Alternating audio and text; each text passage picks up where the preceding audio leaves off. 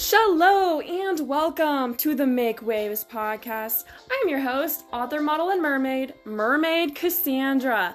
As an award-winning Even magazine featured aquatic entertainer and professional mermaid, I have a lot to say. And also, as a recently certified life coach, I am an official coach. So here on this podcast, together, we're going to learn how to be bolder, get stronger, and dare I say, make waves. Be sure to follow my wavering journey of mermaiding on almost any social media platform at Mermaid Cassandra, where I also post some advice and tips. Without further ado, let's dive in to today's episode. Welcome back to the podcast, you guys. I don't know if any of you have noticed it, or if it's just me, or if it's my speaker, or if it's just this podcast audio, or what exactly the issue is. I've noticed every time I record a podcast, it has these weird banging sounds in the background, and it only happens on this podcast speaker, and I don't know why it does that. I'm not bumping the speaker, I'm not moving bricks around my bedroom or anything. I don't know why it's doing this, but just FYI. I guess this is why I'm not super motivated to make podcasts, because I'm this is terrible sounding and I wouldn't want to listen to this either, but here I am trying to figure this out still. So there's only one way to get better, and it's just to keep going, right? So my main aspiring life coaching career has been through YouTube, and I'm working on the podcast. I don't really know how many people I could get on the podcast right now. I feel like I have a better chance at YouTube, and I'm trying to kind of coach where there's endless amounts of people and it can reach people everywhere.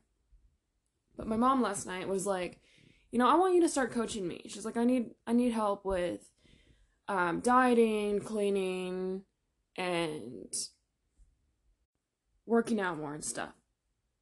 And I was like, oh, well, you're going to pay me, to be your life coach? And she's just I'm yeah, that's the thing. Business is business. She's what about family discounts? I'm sorry, business is business. Anyway, so honestly, it got me thinking a lot about how do I even start with life coaching? Because I'm working on my blog too. My blog and YouTube are the main two sources of my life coaching aspiring career right now. And basically all I've been really talking about is just my own life. And I feel the best way to learn anything is from other people's success and mistakes. I don't really like telling people do this, because obviously they're probably not going to do it, and it's just going to make me feel nobody's listening to me, and it's just it starts its own spiral. So I'm okay, if I tell the people, this is my success story, or this happened to me, and yeah, please never let this happen to you, I feel that has a better chance of, getting an actual success rate. So I've been kind of just telling my own story from my own perspective of being a life coach, if that makes sense. And so telling her how to go about her goals, I'm oh, this is a totally different way of coaching than I've been practicing, but it was what I learned in my coaching class, so I knew what to do and everything. But it got me thinking maybe we do need to be starting kind of from square one. So the best way to start figuring out what it is exactly that is figuring out exactly what it is that you want. Kind of to with life coaching. I know I want to be doing life coaching, but do I, want to be focusing on YouTube more, or my podcast more, or there's totally some other platform, my blog, or etc. There's only one way to find out, and it's just to try everything and see where it goes. But you can't, overdo it either. You have to start with something small and, gradually ease into it, figure out what's comfortable for you, and it can't be too intimidating for you. I told her, okay, if you're trying to diet, you gotta start dieting, like, say, every lunch at your work, you just bring a salad, and you aren't tempted with other food or whatnot. Like, that's all you have to eat, and that's what you eat. But if that's too much to have a salad every single day for an entire week, you know, ease into it. Do it twice a week, 3 times a week, whatever seems comfortable for you. And, you know, anything that you do is probably going to be out of your comfort zone, but there's still a zone that is comfortable and it's not completely intimidating to the point that you know that you can't even do it and it scares you too much to even try. I knew with life coaching that having like a therapy type room and sitting there coaching clients is not what I want to do. I can't sit there at a desk all day and coach people. That is way too, it's not really intimidating to me, but that is not comfortable to me. Making YouTube videos, some people could never do that, but could totally do a desk job and sit there talking to clients all day, you know? And that's the thing, like, different strokes for different folks. But I knew that was not comfortable to me. But making videos on the internet, spending like 7 hours yesterday making videos, was actually comfortable to me. So you have to figure out what works for you. As far as her wanting to go to the gym more, I told her, you know, do it like, start at like once a week. Like say every Monday or whatever day it is, you know, that you want. Say, okay, I'm going to the gym every Monday, and just make it happen. It's only 1 day a week. That's not too much. It's not too intimidating. And that's totally doable. And, you know, if you focus on your salads first, having a salad every day for lunch, you'll probably be more motivated to go to the gym too, to get fit while you're already at it. And it's only 1 day a week.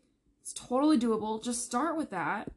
And if you want to go more, that's great. That's totally awesome. And likely you will want to go more. And she said too, she wants to get more into a routine of cleaning regularly. I said, okay, do the dishes every day after you eat. Which I know, like, that sounds like a lot, but honestly, it's easier than having it pile up. I tend to do my dishes every day. Because, either every day or every other day. Because it's just, I have a small sink in my apartment, and the more I do it, it's so easy. And especially if you do it right after you eat, it doesn't get all this gunk and gross food in it, and it's gross and unappealing, and you start putting it off and dreading it because it's disgusting. Like, you know, if you just do it right away, right after you eat, it's so much easier, and again, like, it's cleaner. It's just, it takes 5 minutes. It doesn't even take 5 minutes. It takes less than 5 minutes. Thing is, too, I told her, I put my entire daily routine, weekly routine, monthly routine on my calendar. Like, I have my calendar already planned out for months in advance of what I'm doing each day. Which to some people might be intimidating, but to me, I think it's calculated. I call myself super calculated, and like I am. Like, it's all math. And I'm a very, very, very busy person. People don't even realize, well, they're starting to realize, I have very little free time because I'm constantly doing something, whether it's editing videos, working, at random classes. I'm constantly doing something. And it's all calculated though. And like, I have it written on my calendar, the days I go to the bank, the days I go to the grocery store. Everything is on a routine schedule for me. And I know, like, to some people that might sound like too scheduled and like there's no spontaneity or like freedom in that. But to me, it gives me such a routine that it doesn't make my life overwhelming. Like, when something comes up, I'm able to either put it on my calendar when I'm going to take care of it, and I don't worry about it until it happens, or I do it right then and just squeeze it into my calendar, but like within, or not right then. I'll squeeze it into my calendar that day, but like around what I have planned that day, if that makes sense. Like, if I'm going to the gym after work, I will set my alarm on my phone. I'm going at 6 o'clock or whatever time it is I'm going. That way, when my alarm goes off, I know it's time to get up and go. I don't go home and talk myself out of it or, come up with all these excuses. There's like this 3, 2, 1 countdown rule too. Like, when you're thinking about doing something, you count down 3, 2, 1, go, and you go. You don't sit there and think about it because it's so easy to talk yourself out of doing something. It would be so easy to talk yourself out of eating a salad every day for lunch. But when you make it routine, you plan it out, you plan it out on your calendar each day, this is what I'm having for lunch. It's like you can almost see the effect just right there in the calendar of how the progress is going to work. And I feel like, because I'm a very visual person, I feel like visually seeing the progress, it makes me feel a lot more successful already and motivated, of course, when you can see, the progress already being made. So those are a few tips I have on how to get started on focusing on your goals. Again, number one thing is figure out what it is that's actually important to you. I might do a whole nother podcast on how to figure it out, but there's a very wide variety of ways you can figure out what's important to you. But for this podcast, just think about the things that you're focusing on at work. What do you think about? What do you think about when you're driving? What are the things that you're constantly meditating or circling around in your head?